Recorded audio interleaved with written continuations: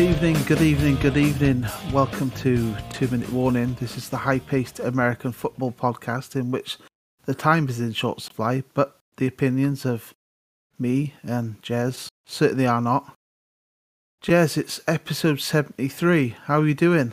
I'm alright. I would have thought after 73 episodes you'd have told people your own name as well as just me, but there you go. Yeah, well, they know me. I'm famous.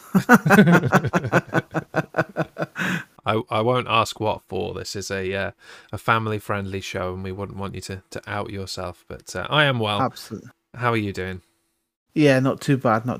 Coming towards the end of a long week, but yeah, good week. Lots of things happening in the world of the NFL as we get closer and closer to the big one, the granddaddy of them all. But no, that's a different sport, right? yeah. That was the tagline for a different biggest event in a sport. But yeah, yes.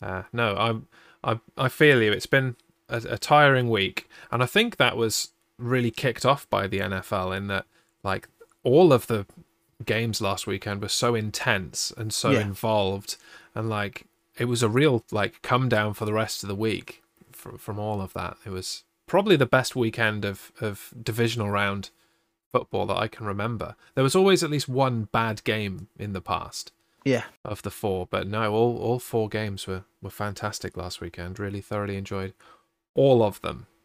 Yeah, and we got rid of the both number one seeds as well. It was a one and gone for the Titans and the Packers, which I bet that it's a shame. It couldn't happen to a nicer team. That's all I can say about that. I mean, I do feel that there will be an Aaron Rodgers based rant coming up a little bit later, but yeah, couldn't have happened to a nicer team. I can imagine that this rant could take both of your timeouts and probably both of mine. You'll have to borrow them. I definitely could barter for them. Absolutely, yeah. But it's a shame that there isn't like a camera set up in my living room, because I got out of my seat and danced around the room when the Packers were eliminated. Yeah, good fun. Thoroughly enjoyed it. And I'm kind of behind the 49ers now to go all the way. But shall we kick things off proper, and we'll get chatting about last weekend's games? I think we should. But before we do, I'm going to introduce two new characters to the show, and one is coming your way. You saw it just before we went live on air. There's our two minifigures. One Chicago Bears one. I don't know why he's holding a trophy, and a Patriot. There we are. Two new characters. One winging its way to you, Jez. That's the only reason that you got those, isn't it? Is so that you could make that terrible, underhanded Bears don't have a trophy joke. Absolutely. Right. Yeah. You're all in on the 49ers, Jez, says your father. Got it. Makes notes. Yes. Personally, and in my heart, I'm all for the 49ers for the rest of the season. That may not reflect my predictions, but you'll have to wait till the end of the show for that. We've got a lot to get through. We're going to talk about divisional rounds first of all. Then we're going to move into our All-2MW team. First time we've done that, as well as MVPs. And then we'll talk about championship weekend, and then we'll get out of here. So we should probably get going. Yes. It's probably going to be a long show, so make sure you've got your snacks and things ready. And we'll start off things tonight talking about the divisional round, cracking games one and all. First up, the Cincinnati Bengals held out to defeat the number one seed in the AFC, the Tennessee Titans, 19-16. With our first 2 minutes of the day on the clock, tell me what you thought of it. Yeah, so it was just one of four cracking games. I mean, I certainly enjoyed watching it. It really kept plenty of the fans and neutrals grip from kickoff until that finale, the final whistle in that game. Titans, for me, looked like they hadn't had to buy it all. Ryan Tannehill, in my opinion, wasn't great. and he should have really made the most of the opportunity that he had as the starting QB for the number one seed in the AFC. But yeah, well done, Bengals. On to the next one, right? Yeah, and it was a scrappy game. Kudos to the Bengals for taking down the number one seed, but it wasn't, as convincing as they would like going into the next stage of the process. Joe Burrow was sacked 9 times in the game, and the Titans still lost. There was a record that was sitting pretty. Donovan McNabb was the only QB in history to be sacked 8 times in a playoff game and them still win. Now that record belongs to Burrow with 9 sacks and still winning, but I don't see that being broken for a long time. I can't remember a time where I've seen a QB sacked 9 times in a game, and I have watched some truly terrible teams play. The Bengals are not a bad team, they just don't have a very good offensive line. That could come back to bite them. Their defense are good though. They stepped up. They held back Derrick Henry, who was returning from his injury and was almost looking like old Henry, other than the fact that he couldn't get the running game going for himself. But you're right, I think the Titans need to look at that QB situation in the offseason. I mean, I like Tannehill. He's fine, but that's the problem. He's fine. Yeah. Doesn't cut it in the playoffs. No, certainly doesn't. Certainly doesn't.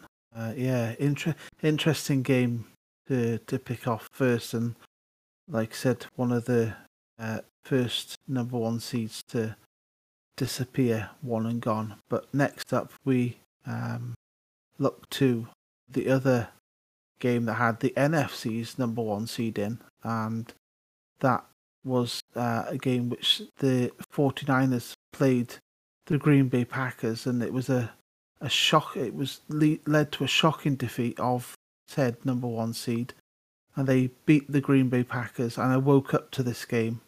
Well, I didn't wake up to watch it, but I checked the scores first thing on Monday morning to see that Green Bay had lost 13-10. What do we think of this one? I mean, is my body language not telling you enough what I think about it?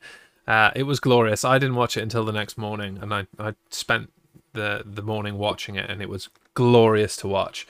Wonderful stat. Aaron Rodgers is the only QB in history to lose to the same opponent 4 times in the playoffs. To lose 4 playoff games to a single opponent. Again, couldn't happen to a nicer guy. And really, the thing that's telling for me is how Aaron Rodgers acted after the game and in his interviews talking about his future. He said things along the lines of that he doesn't want to be part of a Packers rebuild, and that a lot of his, good teammates are going to be free agents in 2022. So he's going to have to look at his future. And it's just such entitled nonsense from Aaron Rodgers, who has never had to play on a bad team. He's always been handed brilliant teams from the moment he ousted Brett Favre too soon to right up till now, where he's just been handed everything in his career. Good riddance to him. I hope he retires rather than goes and blighting another team. I think them losing, the Green Bay Packers losing in this game, was the single greatest non-bear moment of my life. I did a massive dance. It was amazing. What did you think? As a neutral, as a more neutral. Yeah, and I think you've hit the nail on the head. I think Rodgers wants out. I mean, he's either going to find another a QB job, or he's going to go off to Jeopardy, which I know you'll love. 49ers fans, I do sincerely apologise for saying that your team had stood no chance for the last few weeks, but they went and got it. A big game this weekend for them. Prove this is and capped off quite finally by somebody I know, proving how to win a playoff game with next to no offensive players who were star names, unlike the Packers.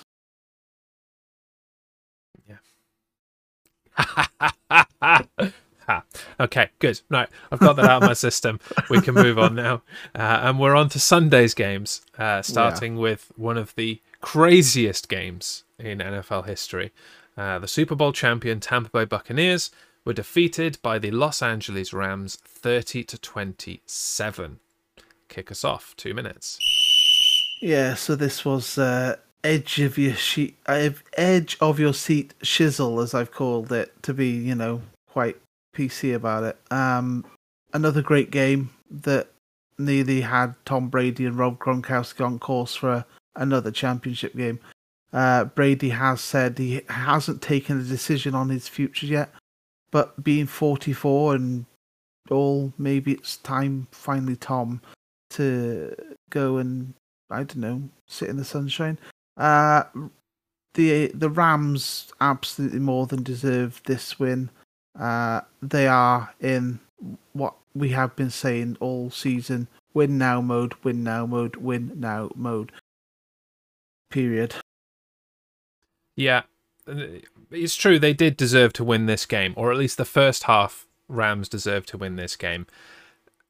That second half team was really just playing themselves. They really wanted to beat themselves, it seems. They should have dominated the whole thing. They got cute and tried to run the ball to try and waste out the clock in the second half. But the thing about doing that is you have to consistently get first downs in order to keep the drives alive, to keep the clock running. And they weren't doing that. So what they were actually doing was just playing themselves and giving away possession every minute and a half, 2 minutes, because the Bucs defense were just good enough to stop them, but not good enough to stop them scoring when they were really going for it.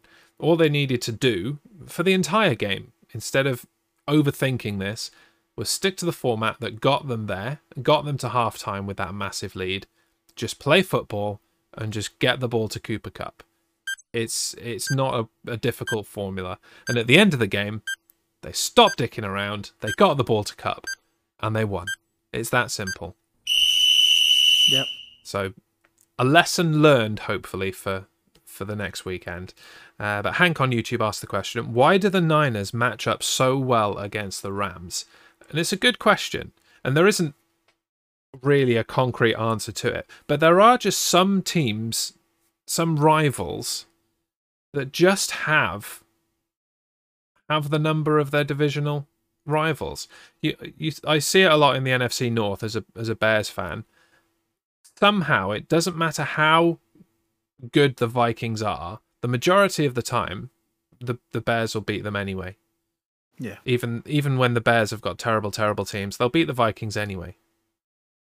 Wouldn't point at this season as a glorious example of that, but it wasn't a glorious example of the team. But there are just some teams that have the number, and it is a concern for the Rams going into this weekend. We're going to preview the championship game towards the end of the show, but I mean, have you got any thoughts about why the Niners just seem to beat the Rams so consistently? It's almost like in any sport you can come up against a bogey team, so to speak. And I think is this a case of the 49ers are the Rams bogey team? Do the 49ers just play harder when they come up against the Rams? It's going to be interesting to see with so much on the line. I can't remember the last time they played each other with so much on the line. I mean, win and you're in. I mean, technically, the last week of the season is when they played each other with stuff on the line, because if the 49ers didn't win, it was very, very difficult, if not impossible, to get into the playoffs. So, but it meant very little to the Rams. So, you look at this season, the 49ers beat the Rams while the Rams were in their slump, first of all. Yeah. So, can you discount that?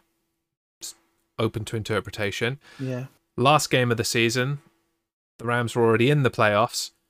Really were trying to conserve the health of their players. Didn't have too much to concern themselves with. Yes, it was about winning the division. We discussed this. Yeah. But when it's get into the playoffs healthy or win the division, what do you choose? You choose get into the playoffs healthy every single damn time. So this season might be an anomaly in that sense.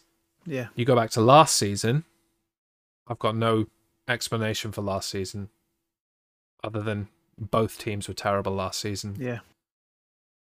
Yeah. But Well, yeah, yeah, we'll both have circle improved. around. Yeah, absolutely. For sure. But we'll circle Yes. back around to that when we preview the championship game. Thanks for your question, Hank, and thank you for the subscription on YouTube. Much appreciated.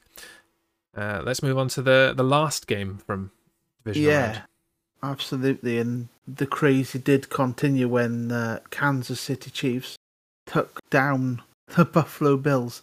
And it was a game that went into overtime, with the final score being 42-36. Crazy game, right?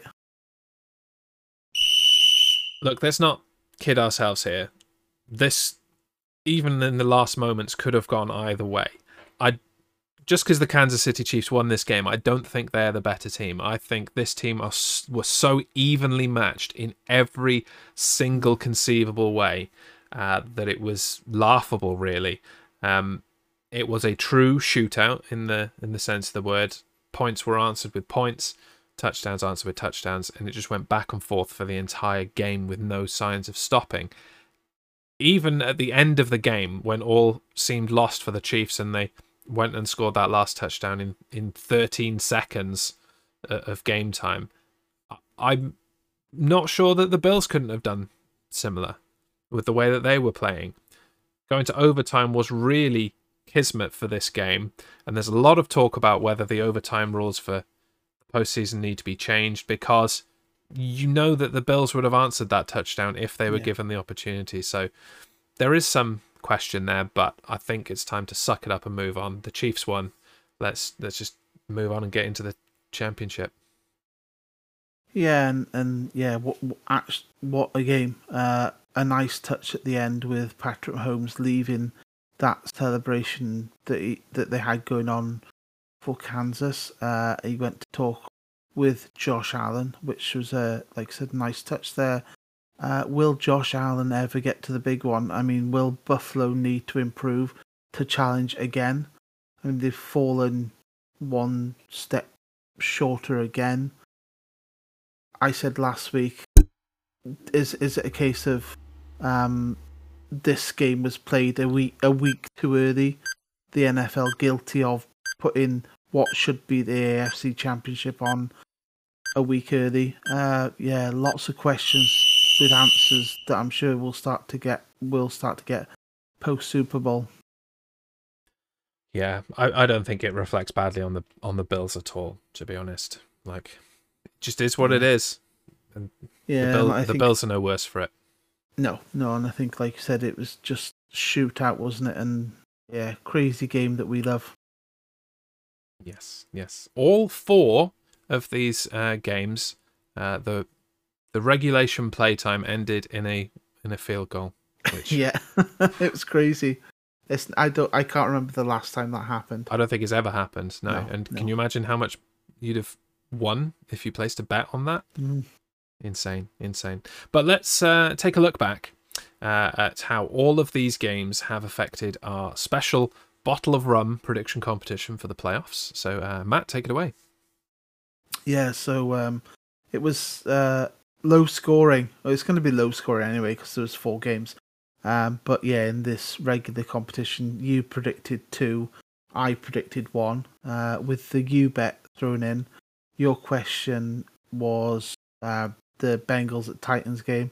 Question was, will this be the highest scoring game of the weekend? I said no. You said yes. I was right with my prediction saying the Chiefs Bills was going to be the highest scoring. So yeah, it's a point for me on that one.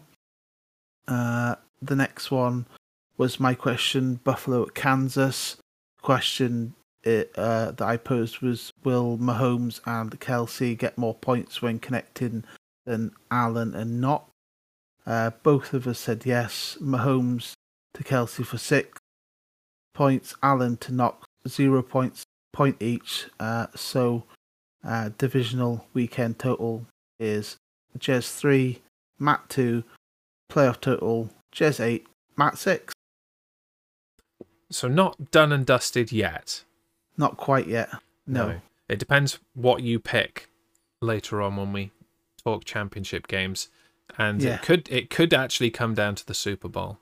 Yes. we may have to, I don't know, assign teams by a coin toss for the Super Yeah. Bowl. Or if we go into it 8-8, Yeah. then we'll have to do that. There's no you bet Absolutely. this week, so it is No. just down to the 2 games that are being played. But I am slightly, preparing my mixers for the bottle of rum that I'm about to receive. Yeah. I'm not counting my spirits before they are poured. Is that an analogy? Yeah, something like But I'm clearing space in the cupboard. We'll put it that way. There we are. Right. Now it's time to move on to name our All-2MW team for the 2021 season. First time we've done it. Here's how it's going to work. We're going to go largely untimed for the majority of this, so we're going to put the 2-minute clock away for the time being. We'll each name a nomination per position. If we agree, great. Then they'll go in as a unanimous pick. If not, we will discuss it and come to a decision between us, a bit of give and take.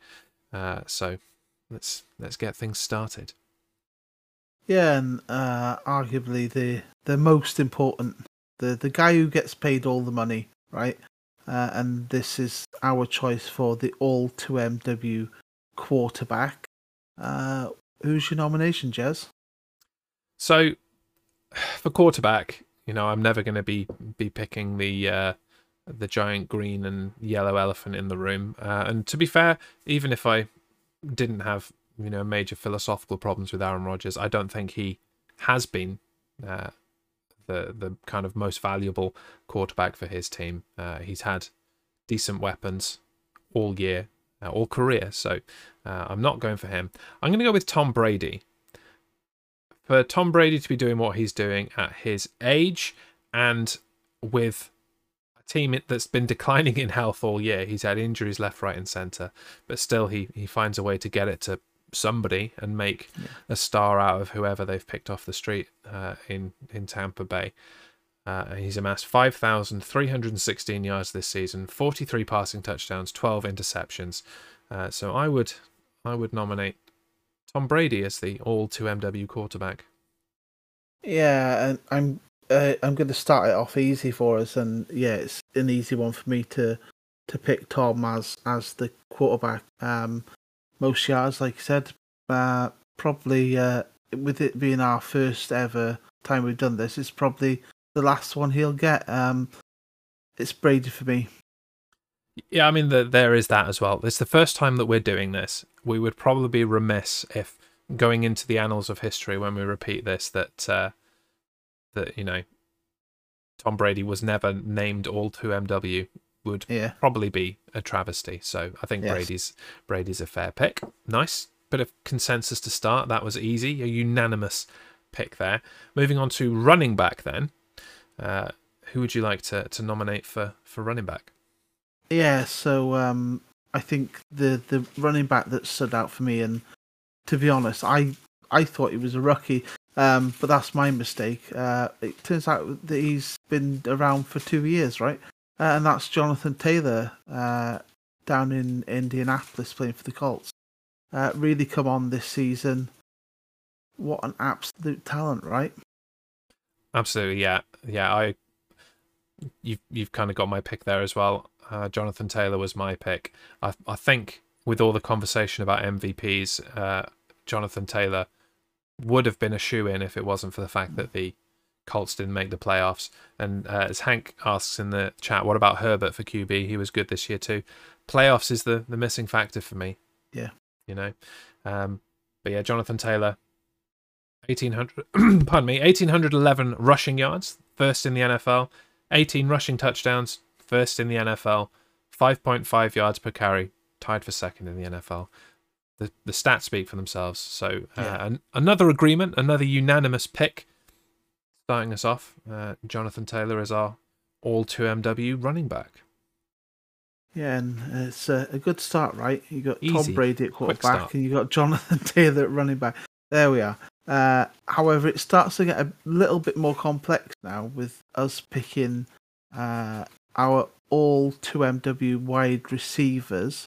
and we're gonna pick three, like a lot of the other media's pick three, we're gonna pick three too, right? Yeah, I mean, you're putting a team together. You need a Absolutely. decent stack of receivers. Okay, so we'll do this one at a time, as there are three. I think the first pick is probably going to be another unanimous, very obvious pick. And again, you come down to the stats. Who leads in everything? Cooper Kupp at the Rams. He was targeted the most, 189 times. He has the most receptions at 145, the most receiving yards at 1,947, and the most receiving touchdowns at 16. It's we'd be dumb if we didn't nominate this guy straight out. He is objectively the best receiver in the league this year. Oh yeah, absolutely, and no disagreement from me there. Is Cooper Kupp has been absolutely on form all season long. I'm just gutted he doesn't play for like somebody decent. Yeah. It's not like the Rams are in the NFC Championship or anything. Yeah, all Don't right. be bitter because he's not a Patriots player. I think any team would take Cooper Kupp as their wide receiver one, right? And there's a lot of conversation about Cooper Kupp being the league MVP. But how much of his success is entirely him? Yeah. And how much of his success is due to having Matt Stafford throwing the ball to him? Yeah. It's hard to argue the fact, really, considering he's not a rookie. He's been in the league for a long time, and he's never been close to putting up these numbers, even in fully healthy seasons, of which last year was not, I give you. No. But he has had fully healthy seasons, and it hasn't got there. So I think Stafford deserves some of the credit. You know, it's a partnership between quarterback and receiver. Oh yeah, absolutely. Yeah. But yes, the Triple Crown winner indeed. He's a unanimous pick. Yes. Who else have you got at receiver? I think the next name that really popped out for me was Jamar Chase at the Bengals. Another player absolutely stood out, especially postseason. Obviously, with them being the most recent games, really pulled out some really good performances. Another player that anybody would love to line up Cooper Kupp and Jamar Chase on the same team, right? Yeah, and his numbers aren't as top tier as Cooper Kupp, but obviously they're not bad. 1,455 yards on the season. That's fourth in the NFL and third in touchdowns with 13. So there are people better than him, Kupp being the main one. But for me, it's about the partnership between quarterback and receiver. And Jamar Chase has been there every time that Burrow has needed to go to him, really. He's pulled them out of some really tough situations, some games that they were not looking like they were going to win. A big contributor to them getting to the playoffs. So, yeah. Having Burrows helps. Yes. Yeah. I don't think any of these receivers are getting into the conversation without having an elite quarterback pass into them. And I think this is the year where we have really cemented Joe Burrow as being an elite quarterback. He's met that potential from the draft a couple of years ago. So and they had that connection in college as well, didn't they? Burrow and Jamar Chase. It was. It was a good fit for Chase to go. Obviously, Chase was a couple of years behind Joe Burrow. Yeah, just the one, but they came separately. So it's a separate package, but having that college connection. And the other conversation is, you had to get immediate dividends from this Joe Burrow to Jamar Chase connection because you had to live up to picking Chase instead of picking a lineman to help that offensive line, which has not improved. It's still bad. No. As we saw with Burrow being sacked 9 times last week. So, another unanimous pick then for Jamar Chase of the Bengals. That's 2 receivers in the books. Now, I don't think we're going to agree on the next one, and I'm breaking with my own tradition. I'm going to nominate a Green Bay Packer. Oh, what'd you do that for? I mean, you look at the numbers and you look at the performance, and unfortunately, I'm left with very little choice. Davante Adams, I think, deserves to be in that third spot. He's one of the guys that's slightly ahead of Jamar Chase in the numbers. He was targeted 166 times, which is tied for second. He has the second most receptions with 123, third most yards. So again, immediately ahead of Jamar Chase, 1,553. And he's fifth in the league for receiving touchdowns with 11.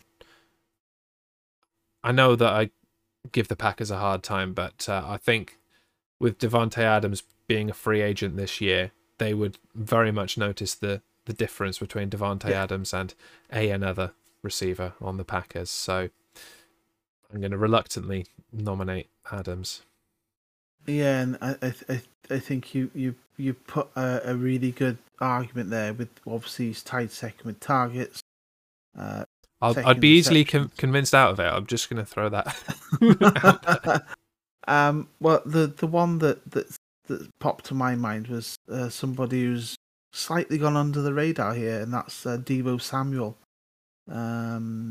He with his receptions, 18.2 yards per carry. That is first in the league. 1,405 yards this season. 6 touchdowns through the air. 8 rushing touchdowns. I don't know whether, obviously, with that yards per carry being first in the league, does that say that there's been some mismatching done by other teams' defenses, or is the offensive coordinator in San Francisco deliberately targeting the weak side? I agree with everything you say about Deebo Samuel. The only reason he didn't get the consideration for me is a lot of the things that he has been doing has not been as a wide receiver. It has been as a de facto running back on end arounds and even just starting in the backfield. So to put him in as a wide receiver would be slightly unfair to the other wide receivers, I think. And what a lot of people have forgotten, but I have not forgotten because I gave him a real hard time for it at the beginning of the season, was how much Deebo Samuel dropped the damn ball in like the first 3 or 4 weeks of the season. Yeah. It was insane. He was targeted so much in those first few games and dropped the ball every single time. He fixed it, and that's wonderful, and he's had a great season, but I'm less than convinced at putting him in an All-2MW team as a result of those two things. But I will let you make the decision. You've heard my argument for a person I don't particularly like, so it's up to you. I think, like you said, it is a little unfair putting Deebo in at wide receiver. Like you said, having his main threat being that de facto running back. Although he is listed as a wide receiver, that is his primary position. I can't argue with. Well, you know me. I love a stat, and I can't really argue with Davante Adams' stats. So, I think lining up with Cup and Chase is Davante Adams. Fair enough. But our first non-unanimous pick in Adams. So, yeah, he's a tier below the other two, at least. That makes me feel a little bit better about it. Yeah. Honourable mentions to Justin Jefferson and Diggs, says Hank. Yeah, I would agree with that. Jefferson didn't have as good a year this year as previous, but still, definitely the number one receiver on that team. Didn't quite pull out all of the stops that were needed for the Vikings to succeed. And Diggs, Diggs is interesting.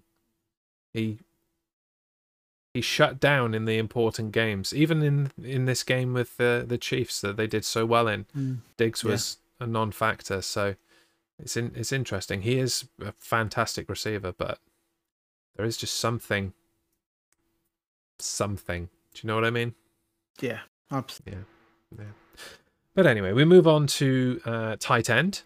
Yes. What have you got? It's a name that pops up everywhere. a name that's in all the major writers over in the States, and that is Mark Andrews from the Ravens. No other tight end can match his stats this season, and I know I'm sure you'll wow me with the stats. Travis Kelce in the mix, Darren Waller and George Kittle. However, they all missed games this season, and that's why I think Mark Andrews is the more deserving.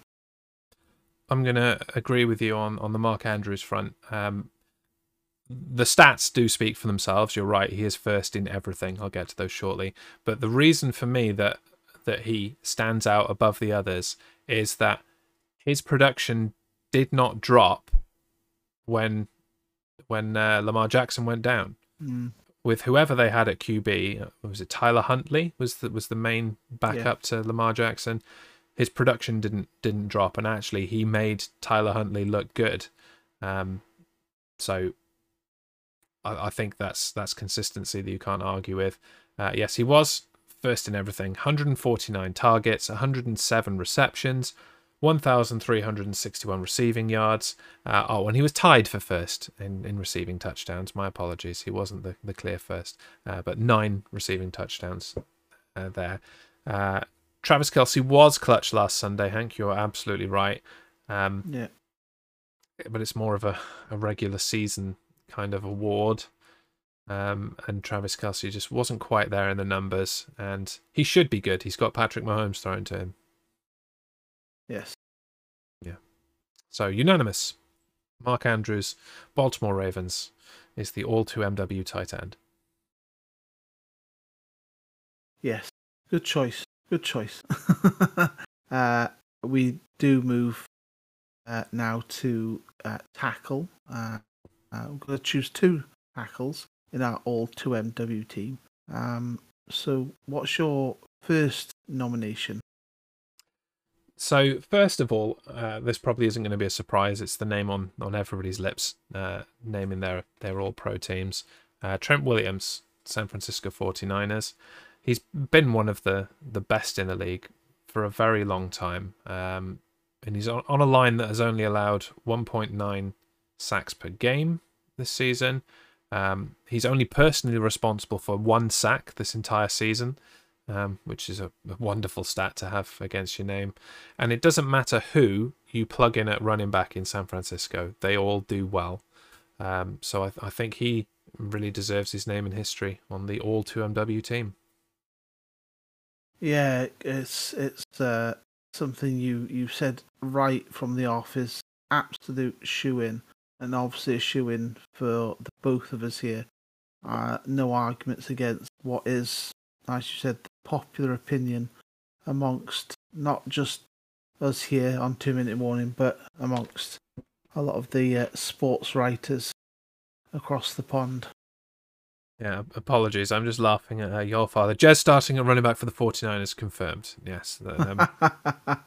I mean, if the 49ers want to sign me to the practice squad, even if I only make it to training camp, that's still a nice chunk of change in my pocket. So yeah, by all means, sign me up. Sign me up.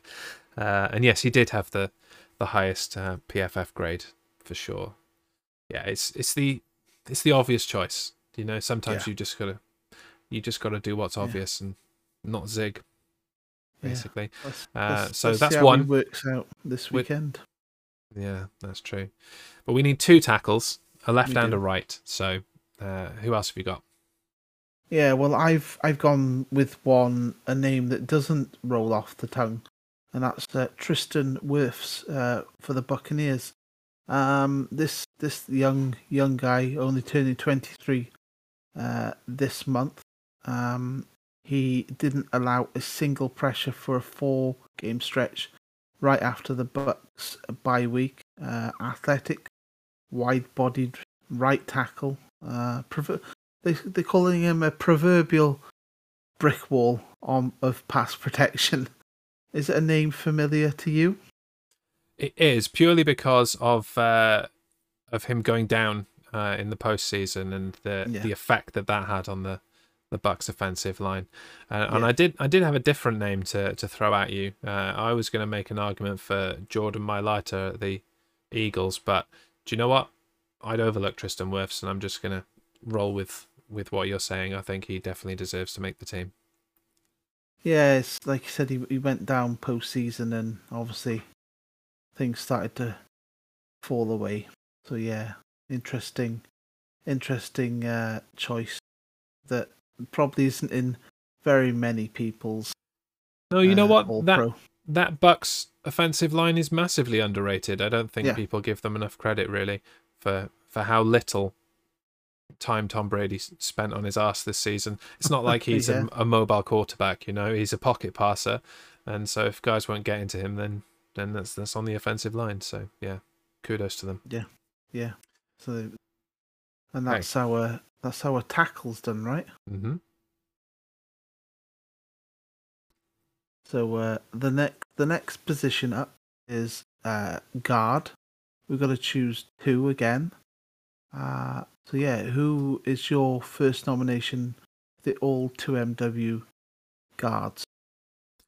Okay, so you're gonna really like one of these, as will your father. But first, my pick is Quentin Nelson, the Colts. When you think about the guard position and those interior linemen, they're major contributors to the running game and lead blocking. And with the Colts, I think that Quentin Nelson was a definite factor in Jonathan Taylor's dominant running game this season. The difference of when he was out injured compared to when he returned this season were night and day.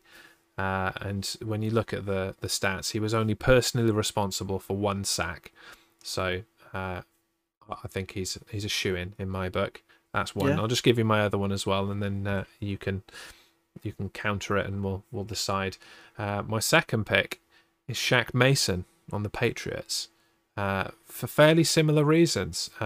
Kept Mac Jones out of trouble. Again, another pocket passer, not mobile, can't move out of the pocket very much, and he helped the Patriots really improve their running game and dominate on the ground.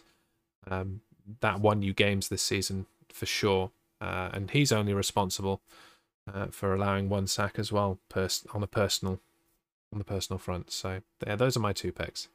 Yeah, well, I've gone with a player coming out of Kansas, Joe Tooney, just to throw that name in the hat.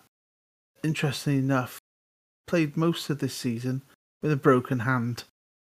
What a guy. I think I'd have just gone, hold it with a broken hand playing guard, but hey, Joe Tooney, right? Where is he? Chiefs? Chiefs, yeah. Yeah. So, a name that did pop up in a little bit of research earlier, and the next one another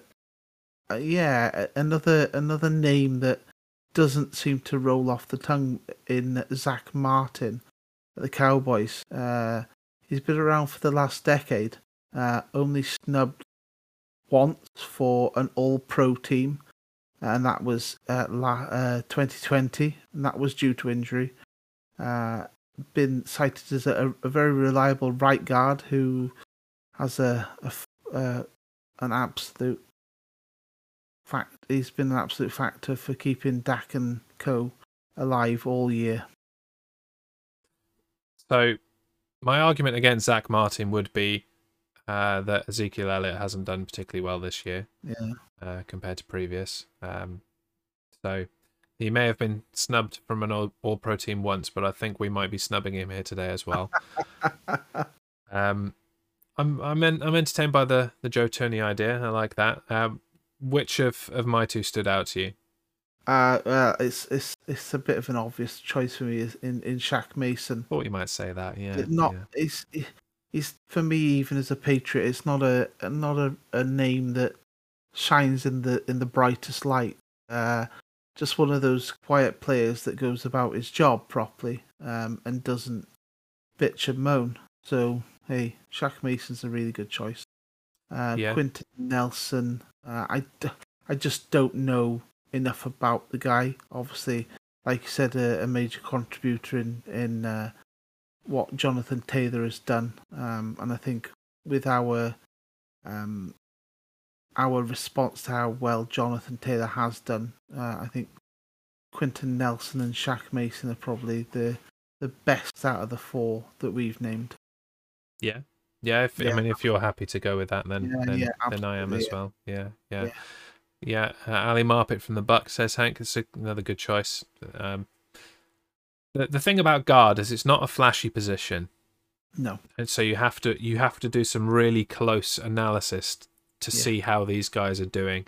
And to be fair, if you're a starting guard in the NFL, you're probably doing very well, because it's a very light position in that there aren't that many people that can do it. And if you can't do it, they get rid of you, because that's the quarterback back there that you are not protecting, and the running game that you're not getting going. So bad guards don't tend to last very long, unless you're the Chicago Bears and you've got no other choice. But it's not fair. They've been better this year. But yeah, I think Quentin Nelson and Shaq Mason are fair choices. Let's pen them in on the All-2MW team at guard. Absolutely. So let's close out the offensive line then. Who's left? But the centre. Who have you got? I've gone with Creed Humphreys from the Chiefs.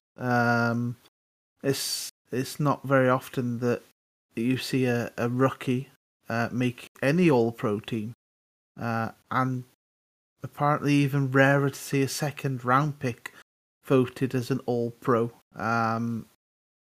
He's allowed 1 sack all season, directly responsible for 1 sack all season. Only allowed 10 total pressures. His blocking was better, has been said to be better now that he's turned pro than when he was in college. And he's just been very good all season at centre. Another job people tend to forget about, but he's the guy who snaps that ball back. He's the guy directly responsible for the offensive line. Yeah, I like that pick. I like Creed Humphreys a lot. It's a person I had overlooked, and considering that we snubbed his teammate in Joe Tunney, maybe he's a shoe-in. I had Ryan Jensen for the Bucks on my list. He's only personally responsible for 2 sacks, so your guys got my guy beat there. We've already discussed how underrated the Bucks offensive line is, but I'm going to defer to you. I'm not even going to give you the choice to put Ryan Jensen on there. I think Creed Humphrey's a good choice, and apparently he looks like a pro wrestler. I hadn't noticed that. Maybe that's a career he can go into after he's done. Vince McMahon loves big meaty guys, so what, like Rob Gronkowski did it. Yeah, the less said about Rob Gronkowski is the better. He's like Otis. Oh, okay. In that he's got no neck, or what? Yeah. Yeah, Creed Humphreys is a big old centre. Yeah. Did somebody say big meaty guys? Yes, Harmstone. If you say big meaty guys 3 times in the mirror, MJ Harmstone appears. Did you know that? I did not know that. Well, you do now. So, absolutely. Yes. Okay. Right. Creed Humphreys, the All-2MW centre. Wonderful. Yes. And that's the offense done. It is. It's in the books. So we move from the offensive line to the defensive line, and it's another position we have to now pick 2 in for our All-2MW team. And first up, the position is defensive end. Right. I'm feeling a little bit naughty here, because you know how I had the conversation earlier about how Deebo Samuel hasn't really been playing his own position. I'm going to nominate somebody that isn't really a defensive end, but has been playing defensive end and is doing really well at it. And that's Micah Parsons for the Cowboys. He has mostly been playing in that edge rusher position. Okay, some of it has been as an outside linebacker, but he's been a lot closer to the line for the majority of the season than your average outside linebacker, and he's also spent plenty of time right on the line on that defensive end position. So I'm more comfortable doing it than I would saying Deebo Samuel is just a wide receiver. Maybe hypocritical, but yeah, it's my show. What you're going to do? And I don't think you can argue with how much of an impact he's made to the Cowboys. That Cowboys team last year was trash. It was a dumpster fire, one of the worst defenses in NFL history, and it's a complete turnaround this year. And they haven't really changed that many of the parts, other than drafting Micah Parsons. He's a rookie, and he's stepped in already, and he's making a huge impact. So I'm going Micah Parsons. That's my pick. Yeah, and I think you even with him not being a defensive end, yeah, that guy, what a pickup. I mean, I know enough Cowboys fans, just one, to be able to say that they rave about Micah Parsons a hell of a lot. Like I said, turned around that defensive line. Yeah, what a guy, what a draft pick. I think we highly rated him when we did our draft. Well, so one of those names that just seems to have picked up a bit of polarity and will a player that will only get better over time. Right, well that one was easy, so I'll just go into my second one and maybe we'll get 2 unanimous picks out of it. My next pick is shared with your father in the chat, Myles Garrett, Browns. And rather than give you stats and bombard you with that, I will just point you to the Bears game in week 3 as an example of why Myles Garrett should be on the All-2MW team. He's just one of the biggest disruptions in the league, and he's definitely the Browns MVP, without a doubt. Yeah, I think we can't even argue here. Myles Garrett deserves the heaps of praise that he gets. As you rightly said, one of the biggest disruptions in the league. Yeah, another guy that just is going to keep getting better and better, which is sad for opposing teams. There you go. So you don't have anybody to oppose him then? No, absolutely no. I think the right choices are there with Micah Parsons and Myles Garrett. What a pairing! What an absolute pairing! Wonderful. Yeah, and Tom, keep that what thought in your head. That may come back shortly. But for now, we'll move on to defensive tackle. We need 2 of those as well. Who've you got? Well, all greats wear the number 99. That includes me when I play football, American football, that is. And the stats don't lie here. Aaron Donald, he definitely made up for that Super Bowl loss against Brady, and now has a massive chance to set that right. Yeah? Yeah. No. You know, when you look at defensive tackles, it's Aaron Donald, and then there's a big gap, and then there's the rest of the league. So, no, yeah. Absolutely, he deserves to be there. I know you like the stats, so I'll give them to you. 49 solo tackles, 3rd in the league. 15 sacks, 1st in the league at that position, at least. 4 forced fumbles, 1st in the league. He's just a playmaker. It's that simple. There was a fear that the Rams were going to lose him for a period.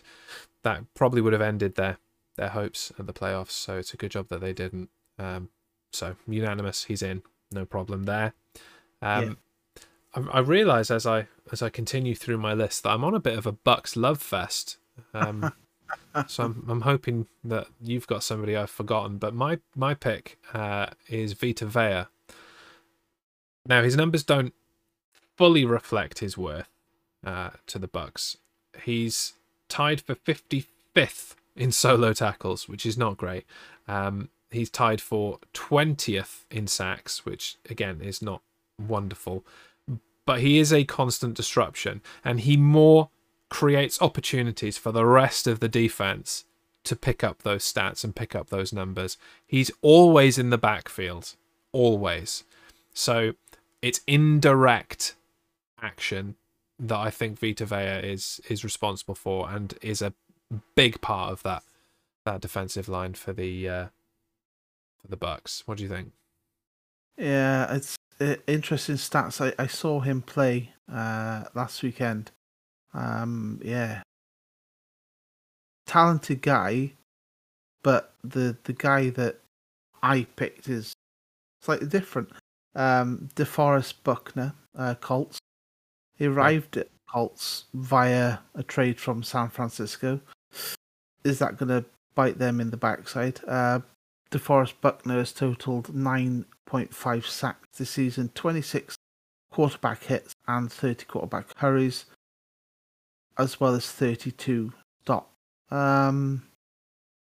He seems to have some stats that seem to uh, warrant, possibly warrant a place among all pro teams. I think he's been named in the all pro seconds. So yeah, I think he's a bit more fitting to be considered as an all pro or an All-2MW maybe. Yeah, yeah. No, I can't argue with you. And as I said, the stats don't really back up what I'm saying, but I've put his name out there. I've given him a mention. That's definitely enough for Vita Vea. I'll go with your selection of DeForest Buckner as our second defensive tackle. Yeah. Aaron Donald and DeForest Buckner on the same. Well, You wouldn't say no, would you? You wouldn't say no. They could have faced each other, but no, he's at the Colts, so maybe next year.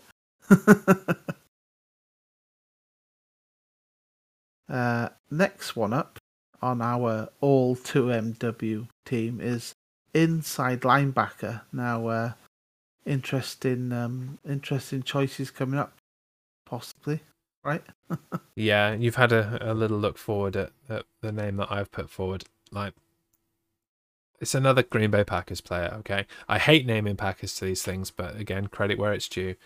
Devondre Campbell. They got him on a very cheap 1-year, $2 million contract in the offseason. He's been worth way more than that to them. 111 solo tackles, tied for 6th. 2 interceptions, tied for 5th. 2 forced fumbles, again tied for 5th. He's been a playmaker on that team. He's been massively responsible for the Packers being able to improve their run defense. They're historically bad at stopping the run, but this year they've been on another level. So I think Devondre Campbell's a big part of that. What I will say is fantastic news. He's a free agent in 2022, so hopefully he'll book and go elsewhere, and I won't feel so guilty about nominating him for the All-2MW team. Yes, interesting choice. My choice, however, comes via a player that I think a lot of people fail to appreciate. Another New England player, a guy that's been there a long time as well, and seems to not fail to put up stats and pretty much play the whole season, and that's Dante Hightower. He's had 64 tackles, combined tackles. That equates to 39 solo, 25 assisted tackles. He does have only 1.5 sacks. It's probably one of his worst seasons for sacks. They sorely missed him last year. He was a COVID opt-out. That's with the majority of the Packers defense. Yeah. Yeah, so he's definitely proven his worth. If rumors, rumblings in some of the New England ether is coming true, he could be on his way out. Whether that's via retirement or going elsewhere, I'd be sad to see him leave. He'd be a big miss. But yeah, he'd be a great fit in most teams in the league. So this is a bit of a Sophie's choice for me. Do I put a Patriot there or do I put a Packer there? And like, I think the Patriot is the lesser of two evils here, so I'll go with your pick. Have we got any other Patriots in here? Like, did the other guy get in? Did the guy that I nominated get in? I can't remember, but no, we'll see. There's probably far too many for your liking by the end of it. yeah. Again, it's better than a Packers player. So, Dante Hightower, welcome to the All-2MW team. Absolutely, he'll get a patch in the post. I'll send it to one Patriot place in the off season. What is this? What's that hill? Okay, so finishing off linebacker, then we've got two outside linebackers to choose. This is where a name previously mentioned in the chat may come back. What do you think? Yeah, and I think the name that appears and is mentioned, a guy that's been around for longer than I'd remembered. Joey Bosa.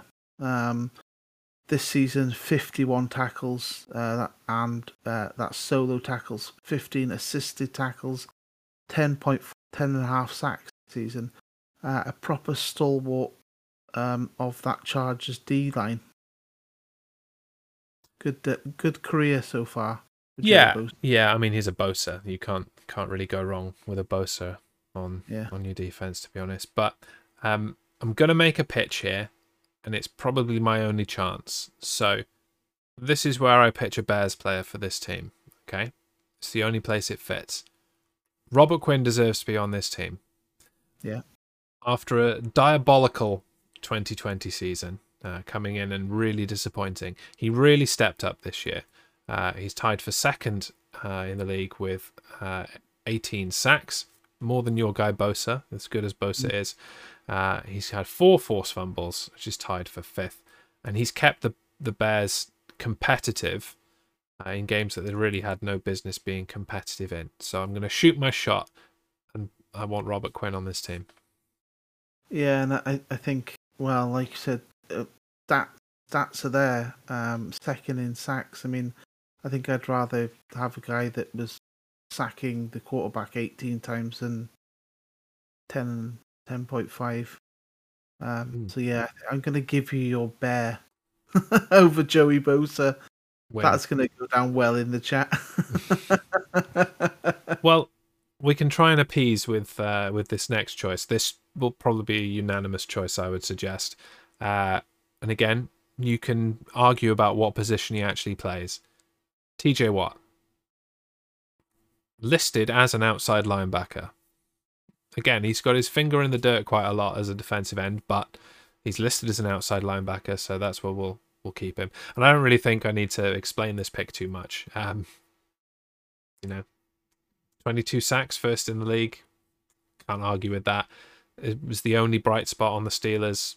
They really missed him when he was out. Like, he did his own argument. I don't need to argue the case for him, I don't think. Yeah, I'm gonna say that with TJ Watt, there's definitely no arguments at all from me. Yeah, what a guy, and his career has been awesome. Yeah, it's gonna be odd when his time comes to leave the Steelers. Maybe with what happened today with Ben Roethlisberger announcing his retirement, yeah, things could start to shift in Pittsburgh. So yeah, I think any team would take TJ Watt. Oh yeah, he could be some really good trade bait. Yeah, in a team that's now going to be rebuilding, yeah, and it isn't going to look competitive for a few years. Do you say TJ Watt is available? He's on the trading block. Yeah.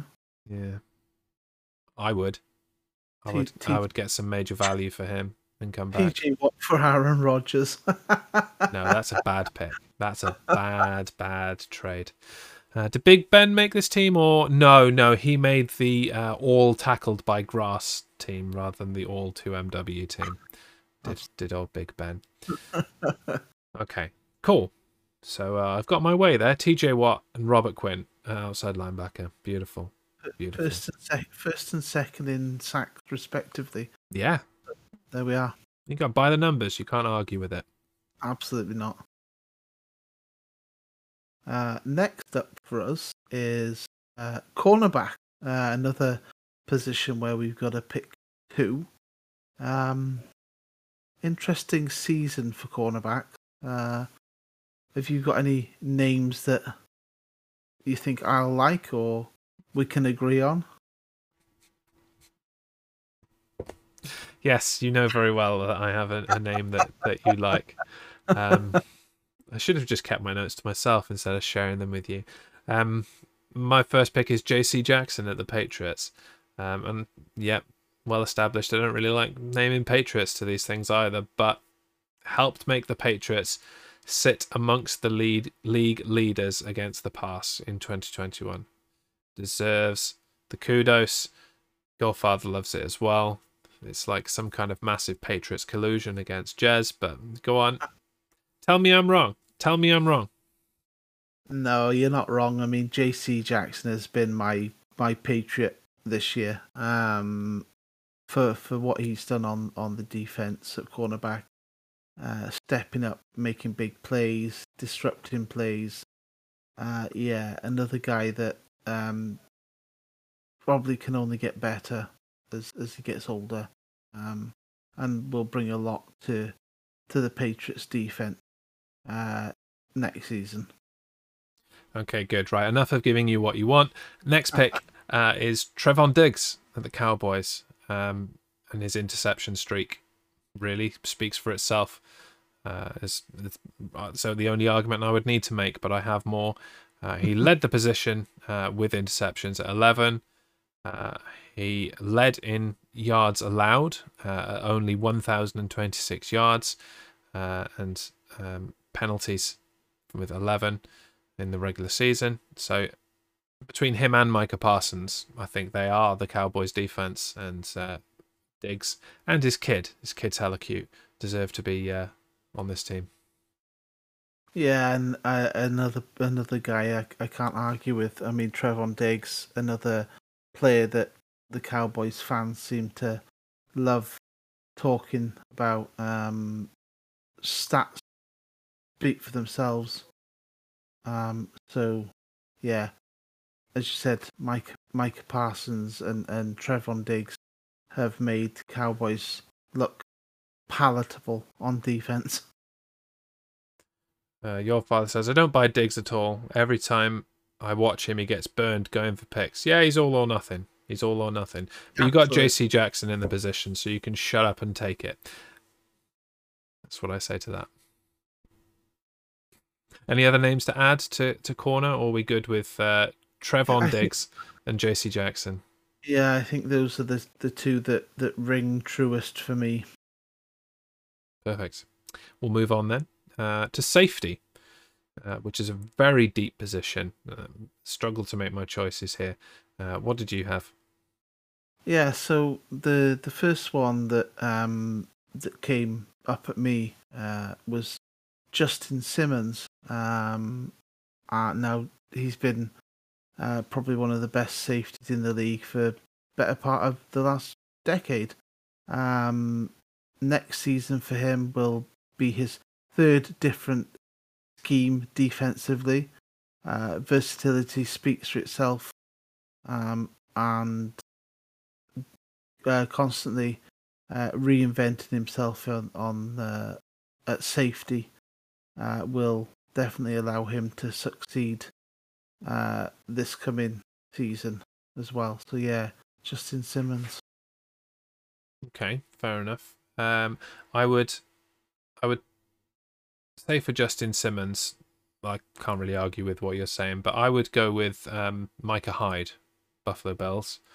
Going by the numbers and the presence that he has on that defense and what he does as a leader of that team. They made a big point about it in the pre-game leading up to last week's game. What a difference Micah Hyde makes on that team. Tied for first in interceptions with 5. And that Bills defense allowed the least passing yards per game in 2021. They only allow 176.7 yards per game. That's overall. When you look at their home games, they only allow 128.3. Okay, he's not responsible for all of that, but he is a leader on that defense, and he is definitely a contributor in stopping the ball going deep over the top of the corners. So I'm going Micah Hyde. Yeah, and I think over Simmons. I think again, I hate to argue with stats. Tied first for interceptions. Yeah, and keeping those passing yards down is a big contributing factor to, I guess you can call it another successful-ish year for Buffalo, winning the AFC title, AFC East title rather, for the second year running. Defense does win you things, and I think Smashes the Patriots in the playoffs, that kind of thing. yeah, absolutely. Yeah, so yeah, Mike Hyde is a very very good choice. Good choice indeed, Jez. Okay, so are we saying instead of Justin Simmons, or should we put in a third choice and then decide? I think we can decide after this next one, right? Yeah, I mean I've got another one. So Yeah. My second choice would be Buda Baker at the Cardinals. Great year for the Cardinals on defense. Similar to Micah Hyde, Baker's settled there as the veteran presence that they really need to have. The stats don't wholly reflect him being here. Kind of same as Vita Vea. His overall presence contributes to everybody else's success. And what he does for the team speaks for itself. Losing him in the playoff game was diabolical for the Cardinals. I think Buda Baker, much like there are some other players that deserve a place on this team because it's our first All-2MW team, I think Buda Baker is one of those players. Yeah, and with him, into his coming up his 6th year in Arizona, having put up numbers. I mean, his 63 solo tackles, assisting on 35. Yeah, he's even had his best season this year for yards on interception. So he's had 101 yards after intercepting the ball this year. So yeah, Buda Baker is he's a very astute safety who is a very good choice as well. So would you go Micah Hyde and Buda Baker? Yeah, I think they're the two that warrant their choices more so than Justin Simmons, who he's been around for a long time, but yeah, unfortunately, if he hangs around another year, maybe he'll get in next year. Maybe just maybe, yeah, absolutely. Yeah, safeties hang around for ages, so they don't make enough money to retire early like quarterbacks. No, that's fair enough. Yeah.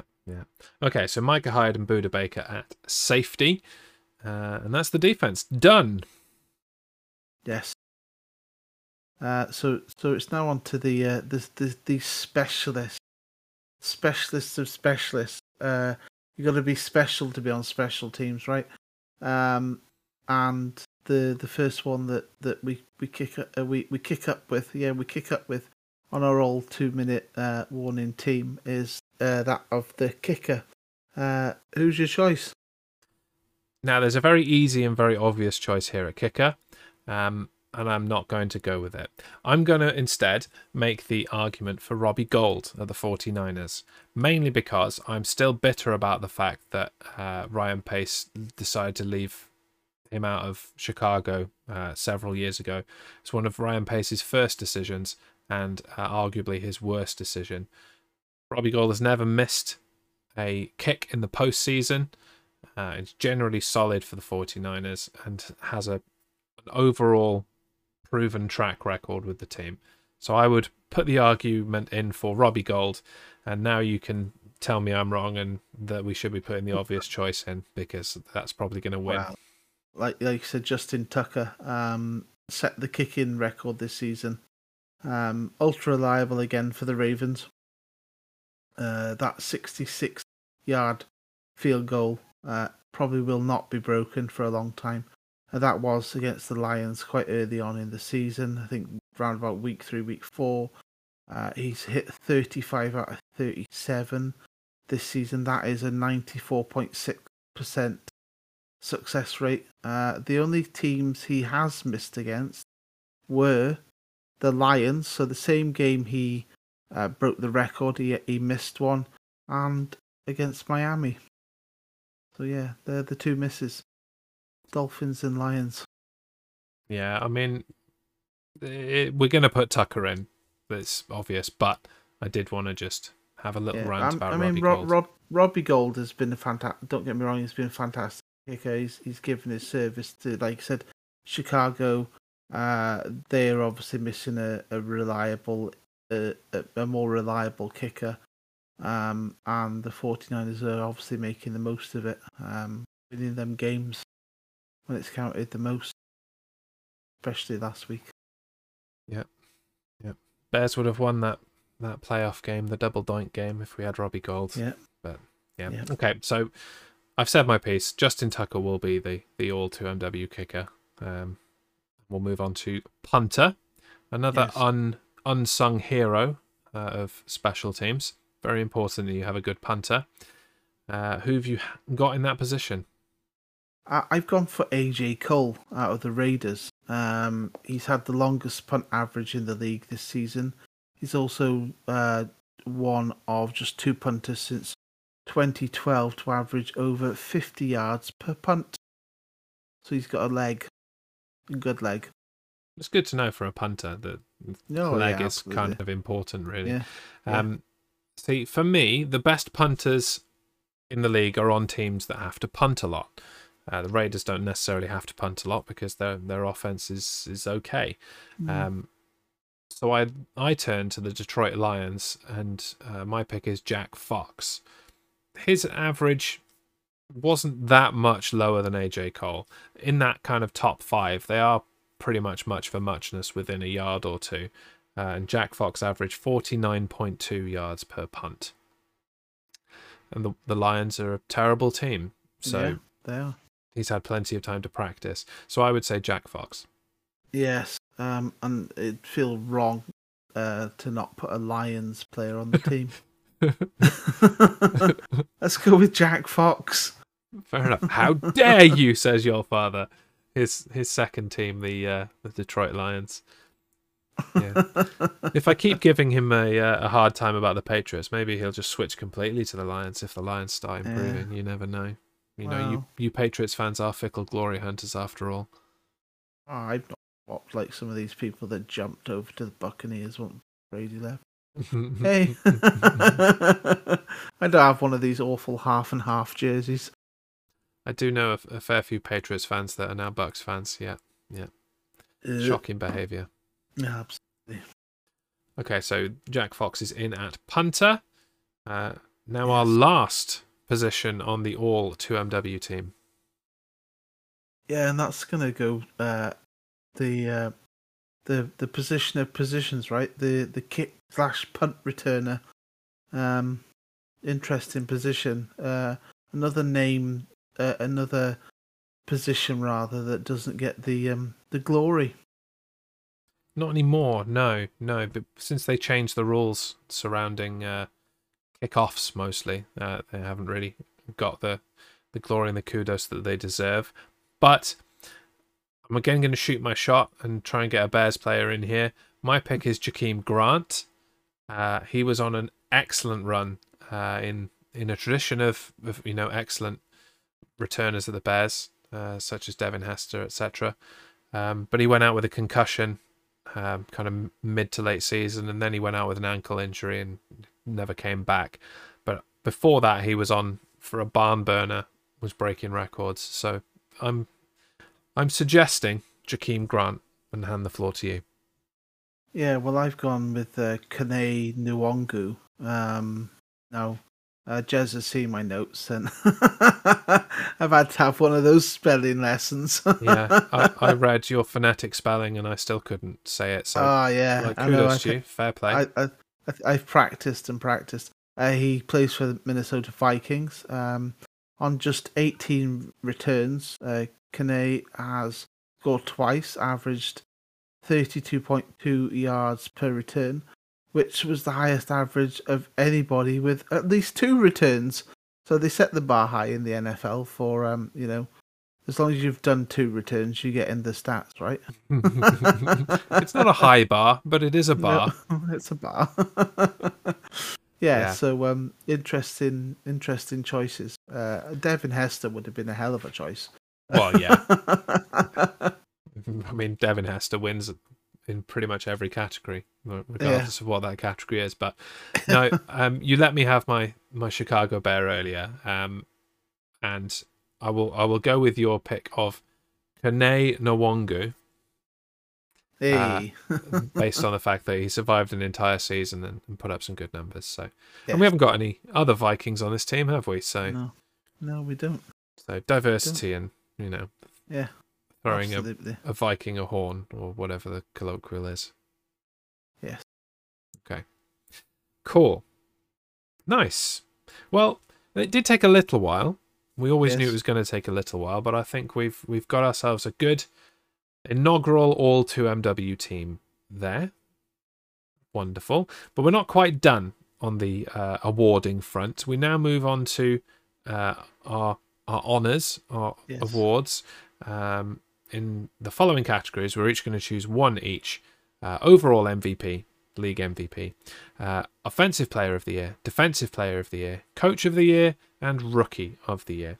We'll stay on time for these. I don't think most of these are going to require much discussion. It's just going to be a simple, this is who we're choosing, and their names have probably come up already. So who, first of all, is your most valuable player? Yeah, so I've gone with a controversial one that's probably going to come out with winning it anyway in real life in the NFL. And that's Tom Brady. It's a little controversial, but it probably have played his last game in his career. So here's to career. Massive thanks to Tom Brady for the memories and the Super Bowl memories. What a guy. Had his first ever penalty, unsportsmanlike penalty called against him for the first time in his career. Because he had his lip cut by one of the Rams D players last week. Because he bit his own lip being tackled in the shoulder. Come on, Tom. Get a grip, lad. Honestly. Yeah, so he'd come out the week before saying, the refs had been a little slack with him for the whole 22-year career he's had. Yeah, good. So flag him for being a pansy. Yeah, so that's my choice, but that's I think it's the obvious / controversial choice. Yeah, I mean, I see your point. Tom Brady's a valid MVP, and he may very well win the MVP. I would definitely take him over the other QB option that is being bandied about. In the chat, your father says Cooper Kupp. Come back to the conversation of earlier. He didn't do it on his own. He needed Stafford to do it. Yeah. So, no, not the most valuable shared value between him and Stafford. I would suggest, but neither of those are my pick. My pick for most valuable player is Jonathan Taylor. He carried the Colts on his back. He managed to make the Colts a winning team, despite the fact that they have Carson Wentz at quarterback. And if that's not an argument for being an MVP, then what is? Absolutely, yeah. And I think that's a name that has been bandied around the last month or so in the MVP conversation. Yeah. It'd be nice to see a running back winning it. But it's not going to happen. It's not going to happen. No. No, which is Good why choice. I'm very happy to name a non-quarterback as most valuable player, because it's not Yeah. actually going to happen. No. So, No. yeah. Yeah. Next up, then, offensive player of the year, and Yeah. that is plays on offense, not swears a lot and is a racist or something and causes offense. Yeah. And I think maybe just maybe we can agree and make your old father happy too. And I'm going with Cooper Cup. He's always on my fantasy team, and I tend to draft stupidly early for reasons like he gets me points without fail. Yeah. Cooper Cup, offensive player of the year. Reasons as earlier, reasons as in the previous person. So yeah, that's an easy one. Cooper Cup, unanimous offensive player of the year. Yeah. Next one up is defensive player of the year. I'm going Micah Parsons.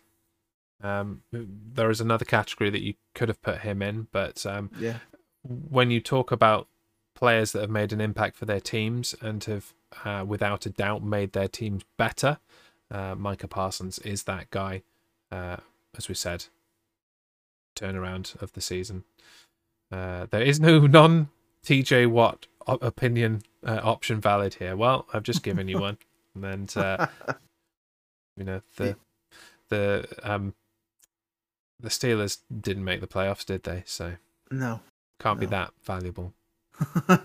Who's your pick? My choice is JC Jackson. Gone from strength to strength, like I said earlier. Picked up so many picks when it mattered. I know it was only 8, but also stacked up 58 tackles this season. So yeah, JC Jackson's my pick. Oh yeah, the Steelers did make the playoffs. Yeah, that was memorable, wasn't it? Yeah.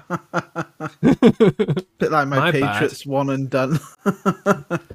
Sorry, Steeler fans. Yeah. My Cinderella story. I forgot about my Cinderella story. Yeah. What are you gonna do? Speaking of forgetting, no, I did put it in there. Our next category is Coach of the Year. Who have you got for Coach of the Year? I've gone with I think at least one of the news agencies in the States have already named him as Coach of the Year, but I've gone with Mike Vrabel, an expatriate, awesome player, turned around the Titans, and he turned them into a real threat this season. Obviously not on his own, falling short granted after last weekend. A good foundation to build on, and really, needs to focus on getting that QB situation. Hopefully, a more consistent, better quarterback to bring them on further. Okay, well, it's your pick. I can't argue with it. But my pick is somebody who's more obviously turned a team around from being a bad team last year to being a fairly decent team this year. I'm going for Nick Sirianni, Philadelphia Eagles head coach. That team was in shambles last year. Yeah. He adapted on the fly throughout the year to what wasn't working and focused more on the running game to get that team moving. And he's given Jalen Hurts opportunities to succeed. I think he's done a really good job there. So, yeah, he's my pick. Yeah, good choice as well. Like you said, for the reasons you've listed, giving Jalen Hurts the opportunities, and Jalen Hurts has done wonders for that Eagles team. At times, sometimes you find yourself yearning for a bit of Minshew mania, but yeah. Don't we all? Yes. Honourable mention to Zach Taylor. Yeah, he was my second choice, but he'd already started to turn the Bengals around. So, not looking at work done in previous years that built towards this one, which is why Vrabel didn't get a look in for me either. I'm looking purely at this year and what they've done this year. Yeah. Vrabel put in the work previously. Zach Taylor put in the work previously. So I think I was always going to give it to a first-year head coach. Do you know what I mean? Yeah, absolutely, yeah. But moving on to our last category, Matthew. Yes, and it is that one that we're probably going to laugh about, and it's Rookie of the Year. Okay, yeah. I'm not going to repeat a player. Otherwise, Micah Parsons would have got a look in here. My choice is probably someone that should get a look in, but won't because of the position that they play. My pick is Rashawn Slater on the offensive line of the Chargers. He's proven to be as dominant a left tackle as there is in football today. He's second in pass block win rate, 91.5% amongst all tackles. And he's proven that running behind him creates a massive wall that really can't be dealt with. The Chargers have averaged nearly 6.5 yards a carry this season with him there. Austin Eckler's had a wonderful year. We've seen a lot better from Justin Herbert because he's been on his feet more this season. And I think, despite all the conversation that we had about it pre-season, and we did talk about the offensive line a lot when we're leading up to the draft, I think Rashawn Slater is probably the best lineman that came out of this year's draft. Yeah, and I'm gonna choose a quarterback, and he's Mac Jones. Yeah, people, yeah, laugh, but yes, he is the best quarterback out of the rookie class. He won't win it, but we'll see. He won't come close, mate. He won't even be in the conversation. We'll see. What a good start. It's not a great start, but what a good start to his young career. 3,801 yards, 22 touchdowns, passer rating of 92.5 on his first season. I just think, although there's been this stupid talk of, oh yeah, we'll just trade him away. What for? You're not going to get value for what's going to be a first year pro. I just think good things will happen if they start to build and give Mac weapons in New England. I disagree completely, to be honest, and I don't even think I need to dwell on it because I've said my piece on several episodes of this show previous. But if you want to choose some nepotism and go for your team, you do absolutely. that, man. You do you. You do you. Yeah, absolutely. There's a suggestion of Jamar Chase. Yeah. Yeah, that's a good pick too. It's certainly a better pick than Mac Jones. I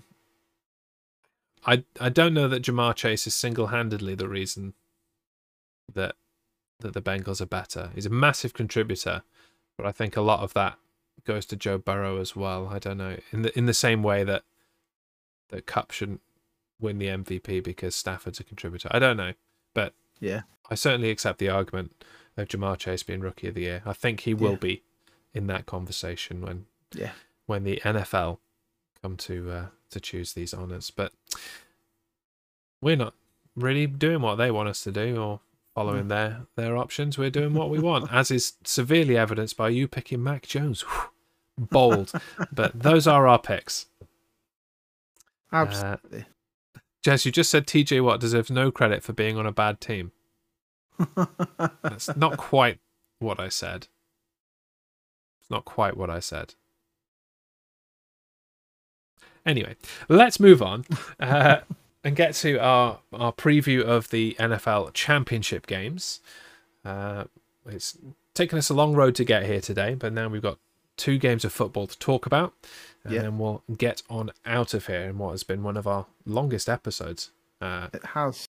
Draft excluded. Obviously, the draft was going to be long. But anyway, first up, at 8 p.m. UK time, 3 p.m. Eastern on Sunday, the Cincinnati Bengals will visit the Kansas City Chiefs for the AFC Championship. Let's go!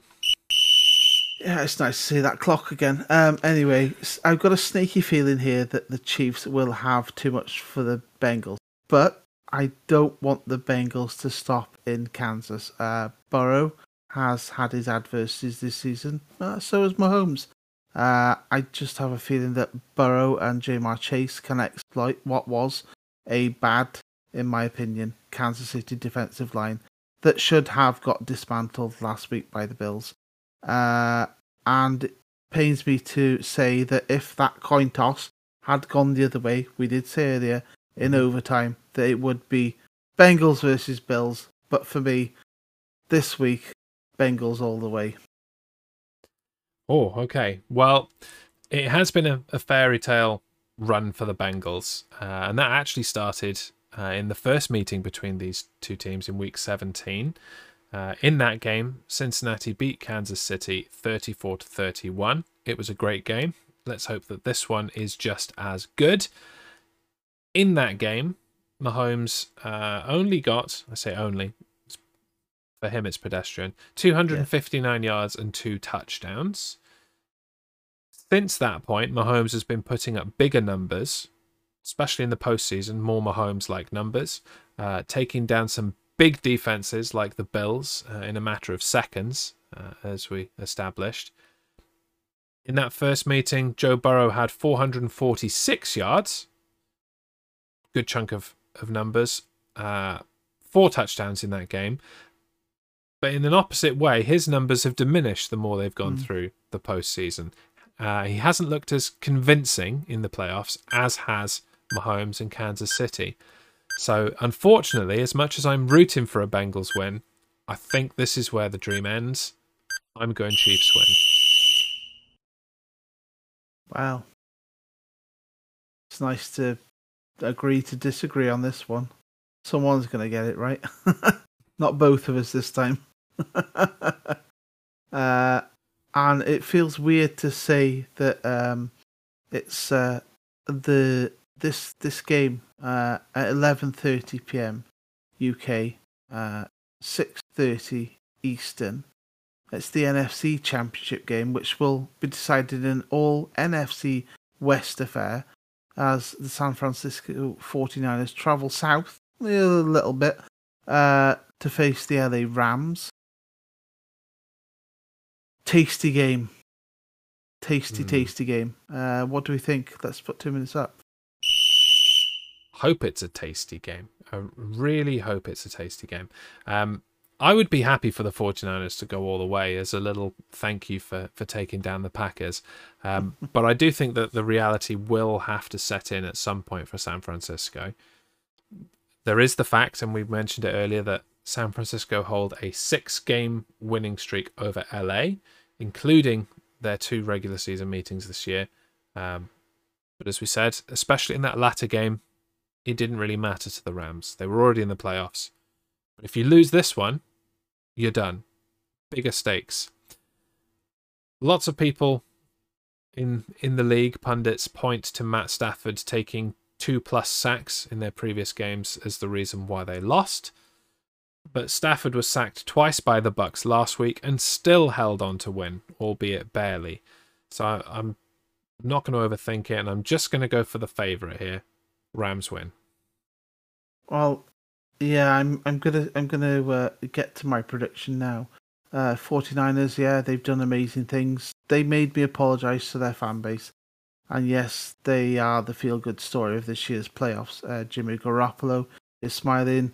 Debo is playing well, and so is George Kittle. But any given Sunday was a last Sunday, not in holiday terms, because there's no holiday called any given Sunday. The Rams have had a great season, as I said earlier, are in win now mode, and have no draft picks in the early rounds, so they need to get their hands on the Lombardi this time around, otherwise it's a long old road back. 49ers, I was going to say it's been a great run, and it has been. Yes, you'll probably prove everybody wrong.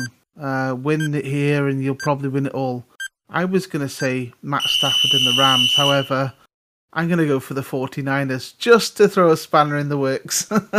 He's called an audible. That's not what it says in the notes. Yeah. No, I will admit I went for the Rams, but I thought, oh, hang on, 6-game winning streak. I thought, let's just stick with the the people who seem to have the number on the Rams. Yeah, fair enough. He's hoping that by differing on each of the games that we can tie things up going into the Super Bowl in our prediction competition. And do you know what? It's a bold move. I hope it works for you. It will just make the Super Bowl all that more exciting for us with a bottle of rum on the line rather than me. Like otherwise, I think I need the bottle of rum ready for the Super Bowl, to be honest. Yeah. So, we'll discuss that before we reconvene, which will not be next week. No episode of 2 Minute Warning next week. We're going to take a little break as the NFL moves into the Pro Bowl, and we'll be back on February the 10th at 9 p.m. in our usual Thursday evening slot. We're going to obviously look forward to the Super Bowl, whoever gets there, but we'll also be looking back at our preseason predictions and having a conversation about, hopefully, a lot of hires of head coaches and general managers. They've started. The Bears are done. Don't know how I feel about it yet, and it gives me a couple of weeks to really let it set in and decide whether I'm happy or not. Hopefully, we'll have covered the majority of the spots as well, and we can discuss those. But it's been a good show today. I've thoroughly enjoyed it. Thanks to everyone that came and chatted with us, even if they just came to argue with what I was saying and disagree with me, even though I'm talking absolute genius over here, Aren't we both? Well, yeah. We'll see. We'll see when these predictions, whether our predictions come right with those award winners. See how many we get right. Yeah, absolutely. Well, it's all to play for. It adds a lot of intrigue to Championship Weekend. I hope that you enjoy Championship Weekend, Matt, as do I hope everybody enjoys the Championship Weekend. We'll see you soon. Thanks for joining us on 2 Minute Warning. See you in a fortnight. Say goodbye, Matt. Bye, Matt. Always in the tradition. Love it. Good night, everybody.